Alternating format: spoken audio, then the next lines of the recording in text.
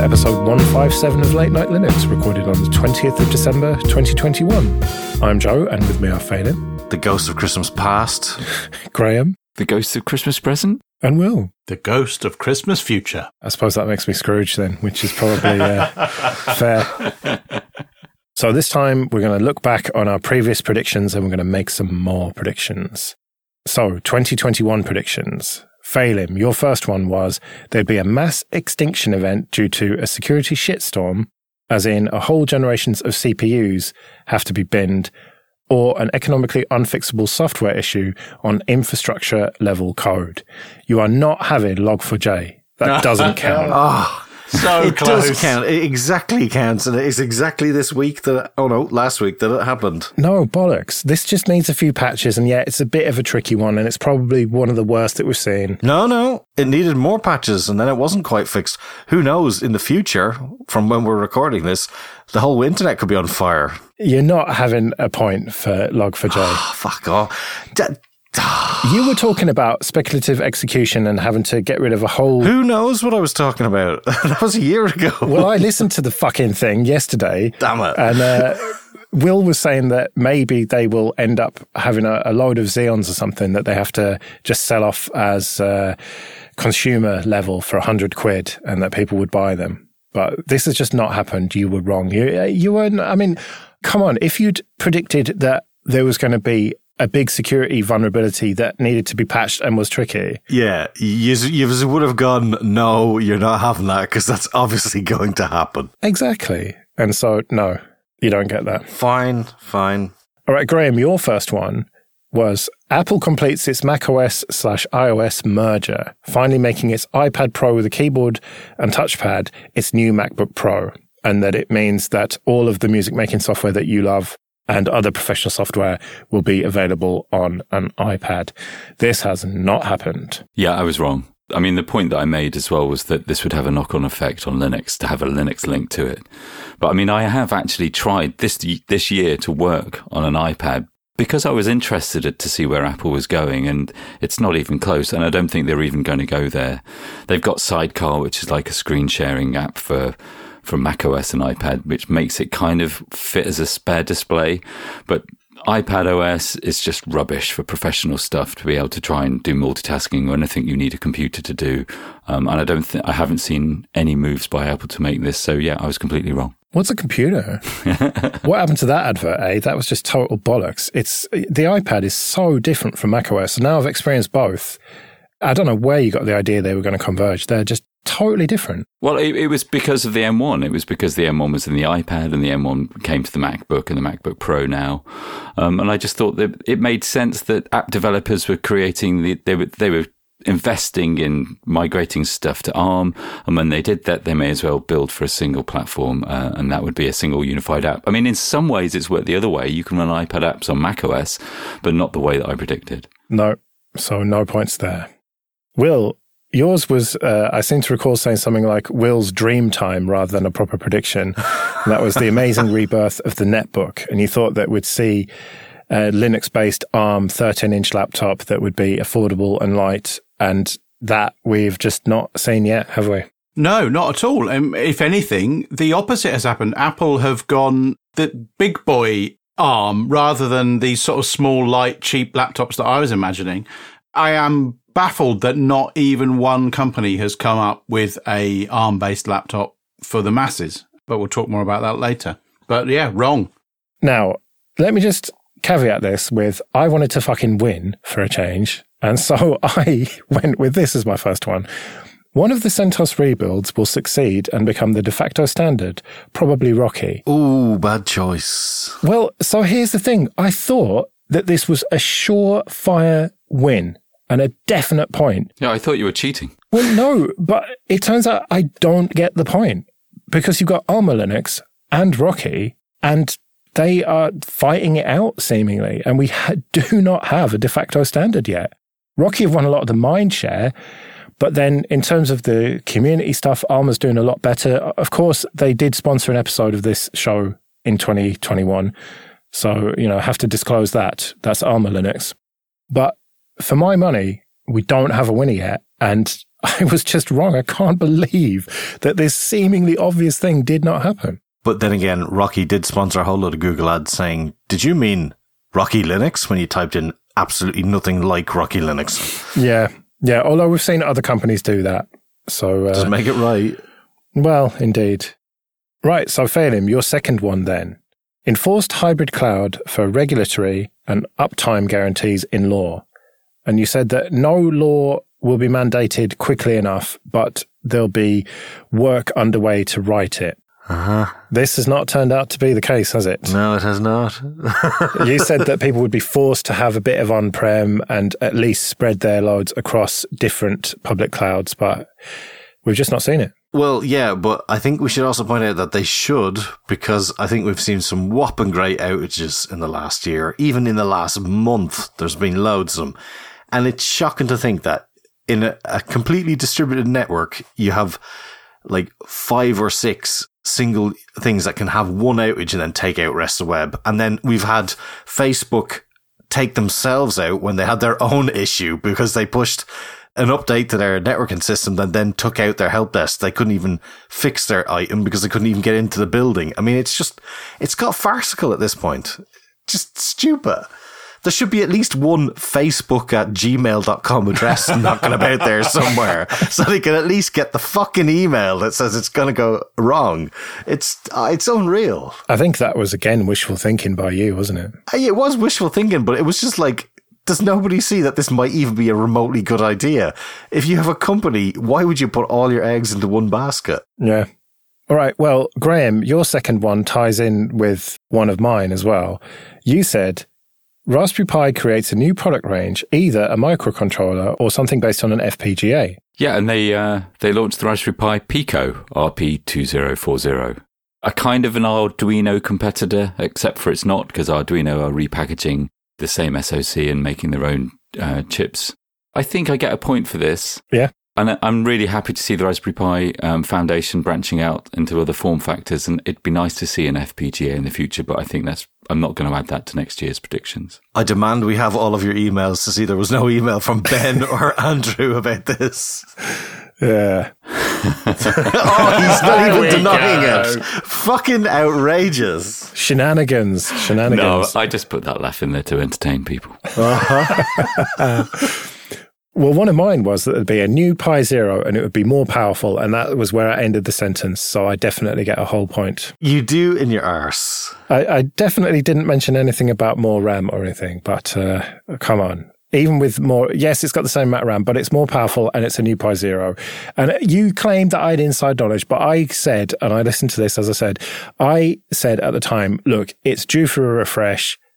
It's just bound to happen. And this was very astute of me. This was good game playing. That's not how I recall the conversation. I think you edited it afterwards. I think there's a nice bit of wishful thinking because we all wanted a new Pi Zero as well. Yeah. Yeah, exactly. So, Graham and I both get a point. Excellent.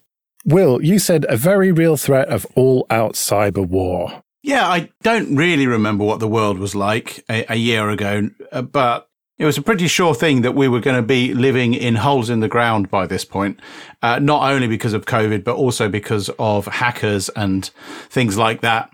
Foreign powers attacking infrastructure, foreign powers attacking corporations, hack attacks stealing secrets. All of this thing was at the forefront of my mind and has continued to be a significant player in the news. But I don't really think there's been a real proper cyber war. No, you could try and spin this Log4j thing, but again, you'd be onto a loser there, I think.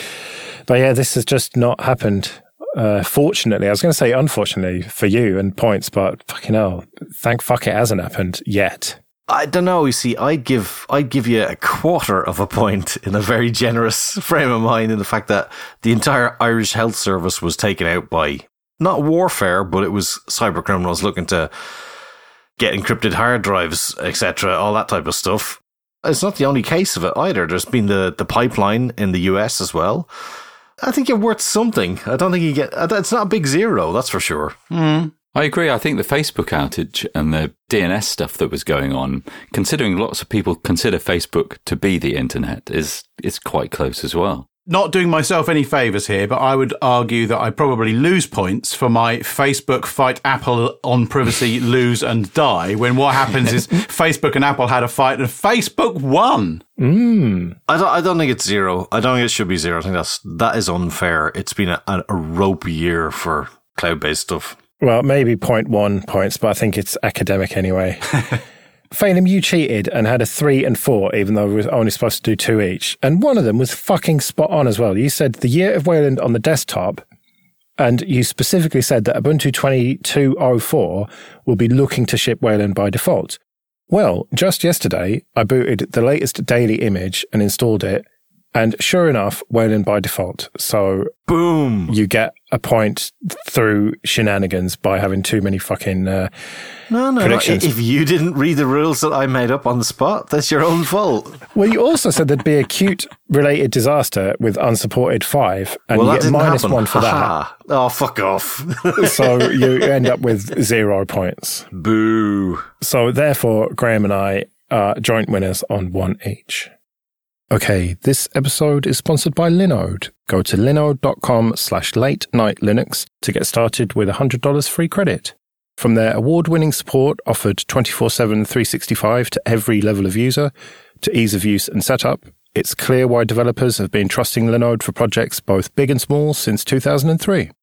Deploy your entire application stack with Linode's one-click app marketplace, or build it all from scratch and manage everything yourself with supported centralized tools like Terraform. Linode offers great price-to-performance value for all compute instances, including GPUs, as well as block storage, Kubernetes, and more. Linode makes cloud computing fast, simple, and affordable, allowing you to focus on your projects, not your infrastructure. So go to linode.com/late-night-linux, create a free account with your Google or GitHub account or your email address, and you'll get $100 in credit. That's linode.com/late-night-linux. On to a bit of admin then. And first of all, thank you everyone who supports us with PayPal and Patreon. We really do appreciate that. You can find out more at latenightlinux.com/support. And remember, for $5 or more per month on Patreon, you can get an advert-free RSS feed. And if you want to get in contact, show@latenightlinux.com. So, our 2022 predictions then. Will, your first one was business learns from Log4j and starts to do the right thing. But you also said /nothing noteworthy happens at all. Global warming, case in point. Yeah, I was kind of in two minds about this. As we said last episode, what has actually changed this year from what we talked about last year? There's been lots of storms in teacups and a lot of angry words, but nothing's changed. And I don't believe anything will change further. I kind of think that the Log4j business will have shit up a few big companies, and it has also exposed the lack of investment in open source from companies. They're very happy to take it for free and very unhappy to give somebody Friday afternoon to contribute back to a few projects that they use in their products. And I kind of hope, in my heart of hearts, I really wish for people to learn from Log4j and say, right, we are going to start giving people a day a week or an hour an afternoon or whatever it is, however small amount it is, to contribute back to open source projects that they use in their products, that they profit from. And we start to see some real investment in multiple low-level, tiny open source projects that everybody relies on and nobody pays for. Well, this exact same thing happened after Heartbleed, and we never had any further problems. So, no, hang on. Nothing happened. Nothing happened, and no one is going to learn anything from this, I don't think. Well, I don't think you can quantify that, so I don't know how you're going to get a point either way, Will. I don't care. We're all going to be dead by next year. Fair enough. Okay, Phelim, you said Apple locks down the M1 family with a security update. Yes, and I'm not saying this because I'm a spiteful person who doesn't like these things, but I think it's going to happen because Apple is, in its heart, a middleman. And they make their money out of the App Store. And for people to start making a useful operating system on the M1 systems on Linux, they're not going to be happy in the long run if that seeps into that market. Now, a very cynical person would say that the only reason that they're allowing Linux to exist on that platform in such minuscule numbers is the fact that they're probably going to get an antitrust hearing with the EU based on the fact that the App Store is being creaming money out of people and sitting there as a middleman, and maybe this is their way to go, oh no, but you can use Linux on an Apple product. It'll be great.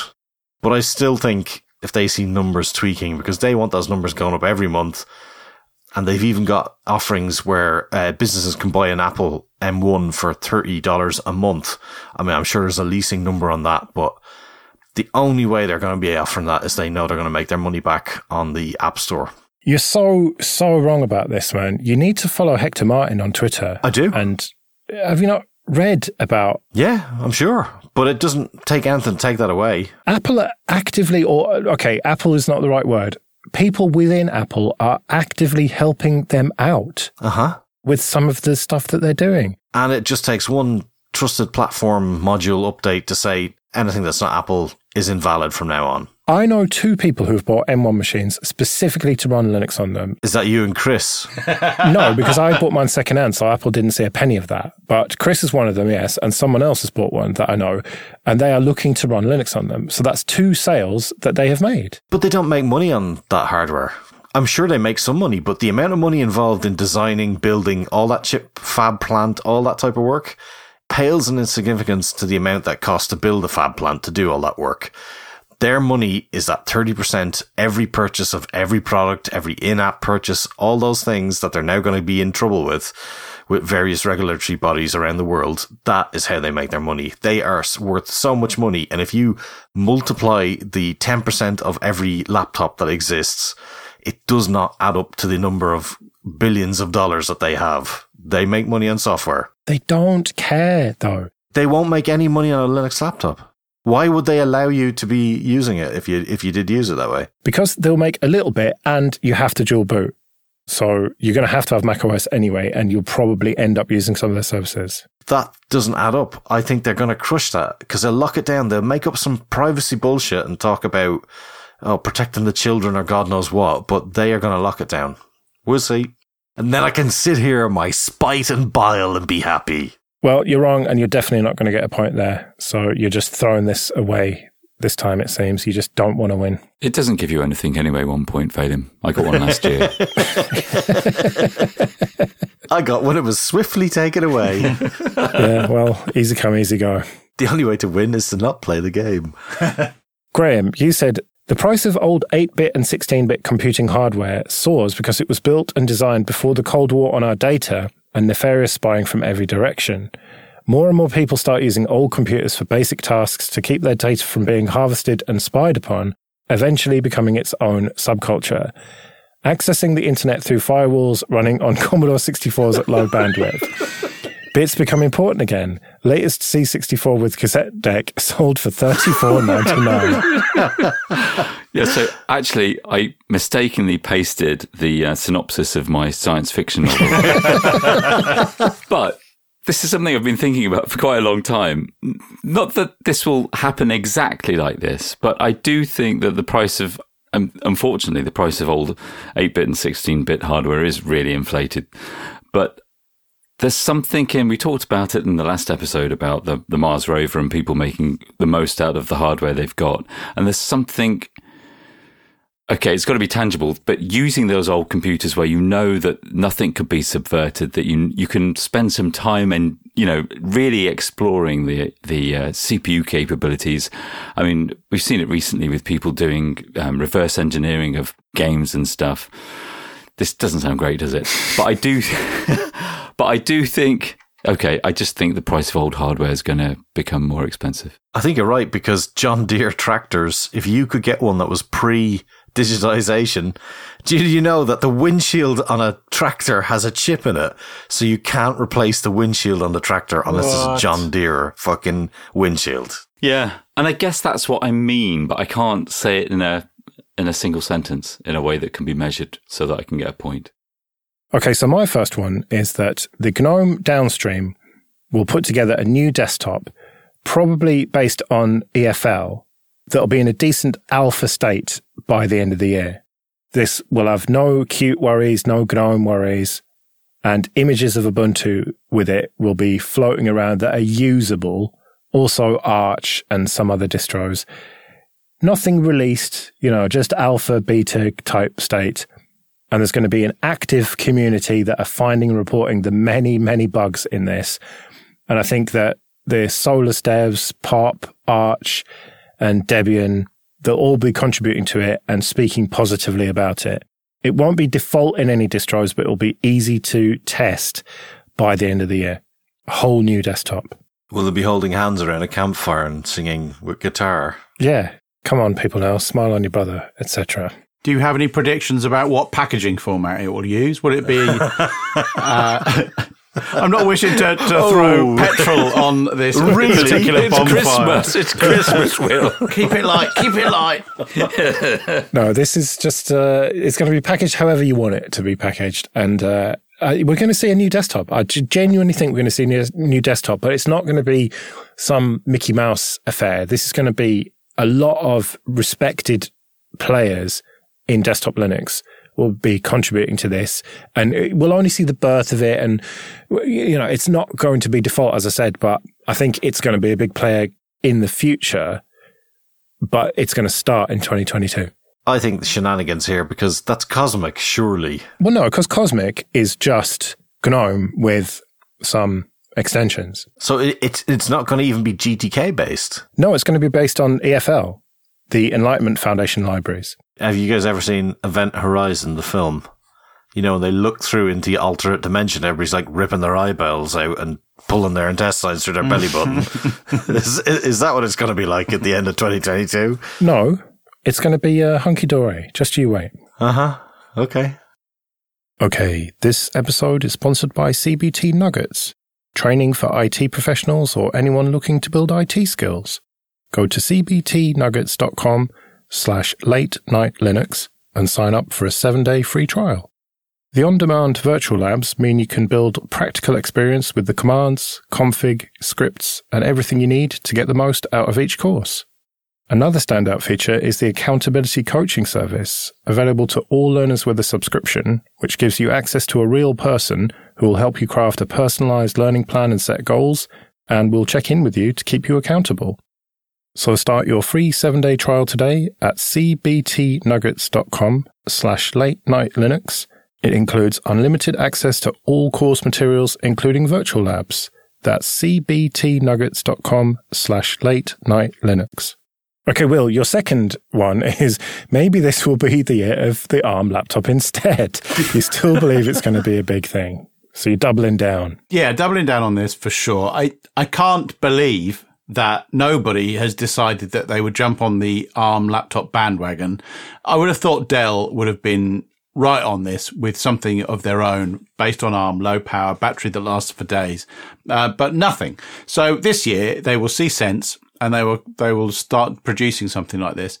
I also think that technology has moved to the point where we've got a standard bus that is fast enough to do pretty much everything now.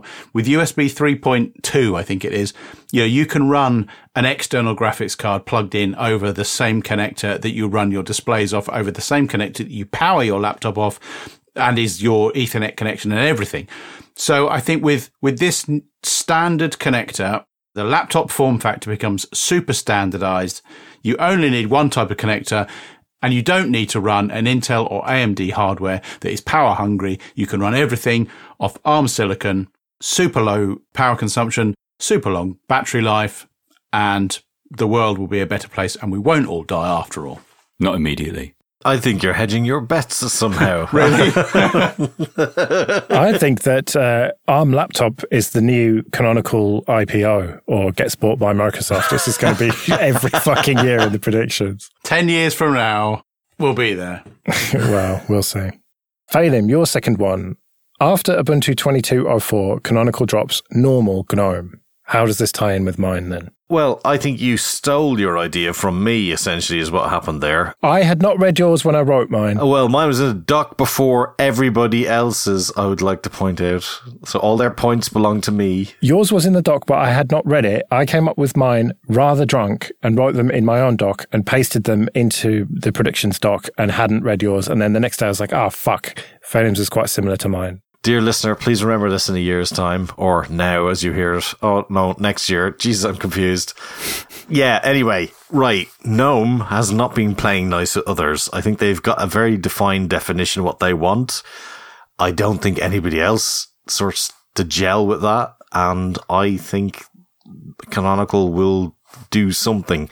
I think they'll fork GNOME, maybe even use a sort of a snapshot from 3.8 or 4.2 or whatever, but I think they'll just sort of patch from there. But I think they're going to have so many extra packages on top and plugins that they're just not going to be able to merge with the upstream. I think it's just going off on its own tangent of developer sort of fascinations with simplicity, and I don't think that's usable by normal folks, and I think they will have to sort of define themselves and put a peg in the sand or whatever the term is and go on their own way. But it will be GTK. I think it will, because that's just what the developers they have right now. Maybe they'll change something else. I didn't really go into the specifics, but I think it's going to be a GNOME that's going to be just stuck in time, maybe even. Well, that is distinct from mine then, at least. You forced me into that by choosing to steal mine first, I guess. Yeah, whatever. Graham, you are looking for some seriously easy points here. So I changed this when I was listening to you talking about the Raspberry Pi Zero. I quickly pasted this in. Right, a new Raspberry Pi. No details, just a new Raspberry Pi. Well, that's what you did. Well, you've got to be more specific. Are we looking at a Pi 5 or what? Yeah, let's say a Pi 5. Let's call it a Pi 5. I don't mind being judged on that. Okay, well, that's easily quantifiable. Okay, my second one is there'll be a desktop-focused community remix of Ubuntu, not a flavor, a remix, that uses an immutable file system. Snap and Flatpak will be supported, and Canonical will wish them all the best and retweet them and all that, but there won't be any financial support, not yet. Obviously, we've got Ubuntu Core, but that is not desktop-focused. This is going to be specifically desktop-focused and immutable, something to compete with, complement Silverblue, something in that category. I am going the opposite way to you. I would be fairly confident, and should have written this down, but I would be fairly confident to predict that immutable desktop operating systems are never a thing. Well, I'm going to put that in for 3 in the dock for you right now. Not just next year, but never. I can't spell immutable. God damn it. Copy and paste it from Joe's thing. No. Must resist. Well, we'll see. I think mine a fair bet. I wanted to win, but I wanted to win not quite as easily as I thought I would win last time and didn't. So I don't know. I don't know what I'm playing at. My reservation on that is that you've not said how it will be immutable. If it's got Snap and Flatpak, is that going to be a third system? Are they somebody going to invent something? Are they going to? I don't know. There's clever people out there. That's all I know. And somehow they'll make it so that you've got this read-only root file system, but you can install snaps and Flatpaks on top of it as you wish. It's like you could install Raspberry Pi OS and then flick the read-only switch on the SD card. While it's still running. It just shites itself. Just the same as turning the power off. Well, we'll see on that one, won't we? All right, well, you've chosen to just cheat again, Graham, with even more. Yeah, okay. I did cheat. So I pasted in that Raspberry Pi prediction, my original second prediction. And we did this, I think, without any of us talking or knowing about what everyone else had put down for their predictions. I thought there'd be a fork of GNOME.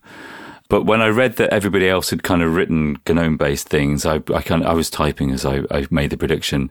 I thought that, well, the other upside of that is that I do feel like KDE Plasma has made some real progress. There's lots of people talking about it, seemingly lots of people using it, and yet there isn't really a flagship distro. There's Manjaro, but it always comes as a bit of a choice. Same with OpenSUSE.